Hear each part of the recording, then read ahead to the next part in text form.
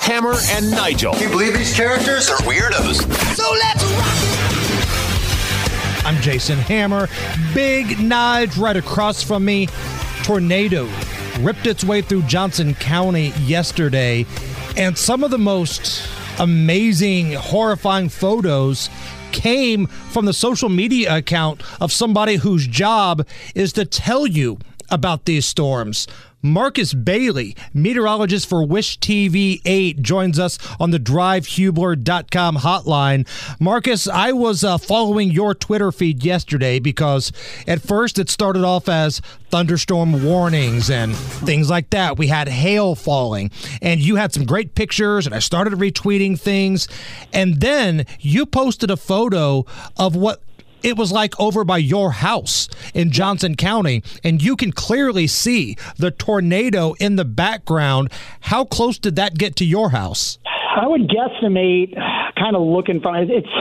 I'll tell you, it certainly felt a lot closer than maybe what it was as I was kind of looking outside, but probably at the tail end of that.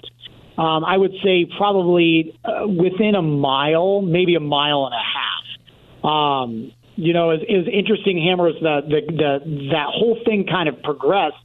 We had the severe thunderstorm warnings going off, and there was some damaging wind, and then all of a sudden that thing just cycled up so fast. And we got the emergency alerts on the phone, and you heard the sirens going off in Johnson County, and I'm getting my family downstairs and saying, hey, let's just get in the safe spot here. And me being the dad, and I mean, I'm a weather nerd too, I had to take a peek outside, and it was one of those moments where I'm like, is this really happening?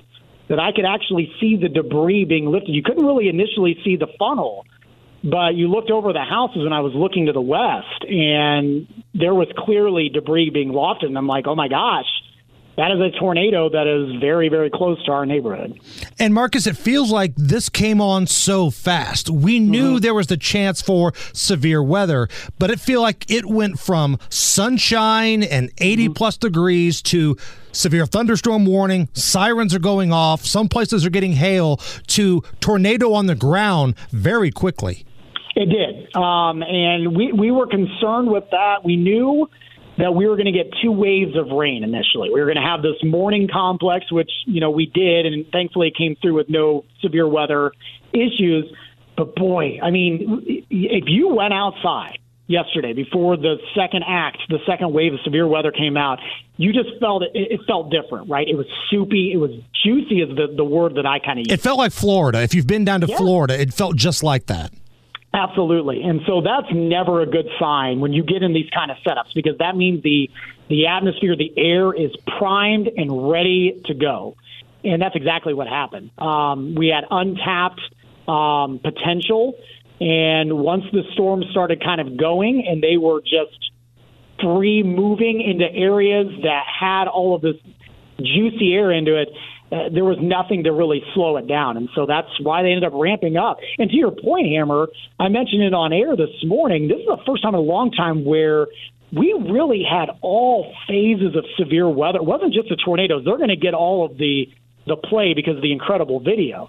But some of the hail, I mean, we had baseball-sized, softball-sized hail in some areas, and then some damaging wind reports, too. So you had all kind of severe weather reports with this. It was just a nasty, nasty complex. We're chatting with Marcus Bailey, meteorologist for Wish TV 8, not only reporting on the tornado damage in Johnson County, was able to see it from his house. Marcus, have you had a chance to kind of go around the neighborhood, drive around a little bit to see any of the damage? I haven't. I know the vicinities of where they're at, but, I've done this long enough now that I don't want to be a looky-loo. I wasn't officially in a working capacity yesterday, and I know that there's a lot of recovery efforts with making sure first and foremost that everybody was safe. And from what I understand now, at least in my area, there were no reported significant injuries, but there's a whole lot of damage. that extends from just minor, maybe some roof damage to complete destruction of buildings. And so I didn't get a chance. I've seen what we have shown on Wish TV, which looks pretty extensive. I go by these areas frequently because obviously it's very close, within a mile or two. So I'm very familiar with, there's really incredible video that's been going around of an apartment complex that was in the process of being built. That was just completely, not completely destroyed, but a lot of destruction with it.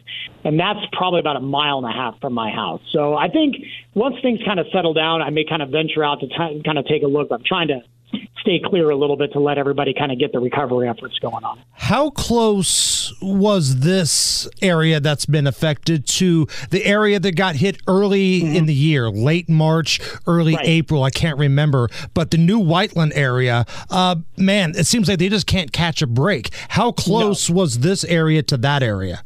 Awfully close. Now, none of the areas that were hit, so that tornado outbreak was March 31st. And it hit squarely in Whiteland.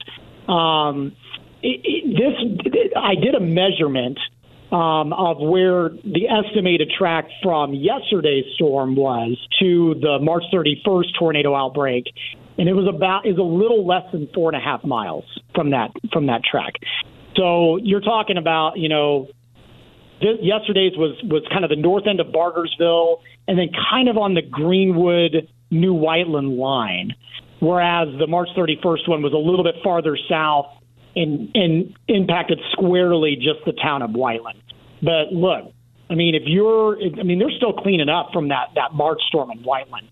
And I'm sure a lot of people get stressed out when they hear the sirens. Yesterday, I'm sure, was an extremely stressful day because not only were the sirens going off, they were probably close enough that they didn't get any damage in Whiteland, but I'm certain that they could probably see the tornado from where they were at.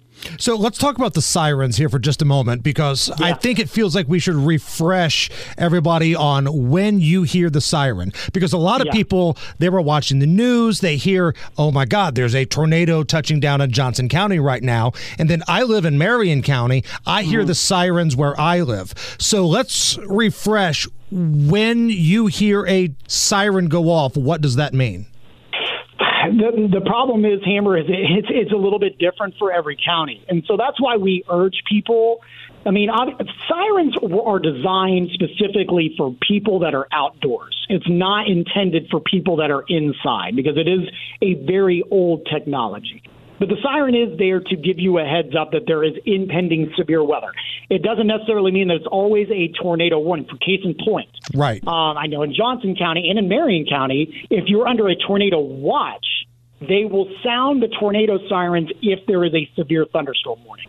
So that could be some cause for confusion. Because there was a severe thunderstorm warning in Marion County yesterday, and those sirens went off, but it happened to be around the same time that the tornado outbreak was happening in Johnson County. And I think a lot of people were confused, thinking that the tornado was going to be making its way to Marion County.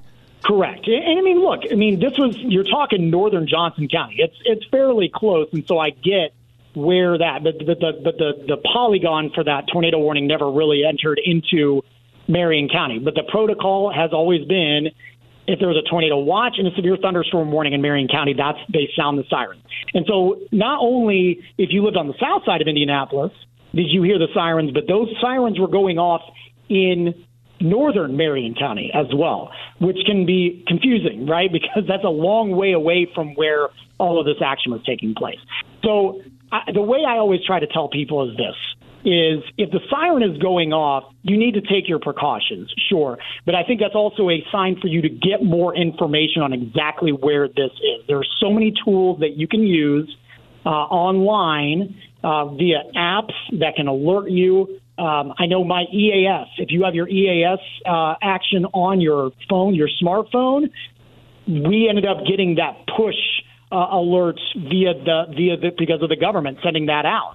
And so that's when you knew it was a legit tornado warning that was going on and not so much the siren. So the sirens have their use, and I'm not trying to discount that at all, but I think there's some confusion. It's useful. Use that, but also use it as a chance to gather more information via apps, via TV, via radio. and via social media as well. Well, Marcus, I'm glad you're okay. I'm glad your family, your house is okay. And again, great job yesterday keeping everybody up to date with your social media feed and everything. And we'll talk to you soon. I appreciate it. Thank you, Hammer.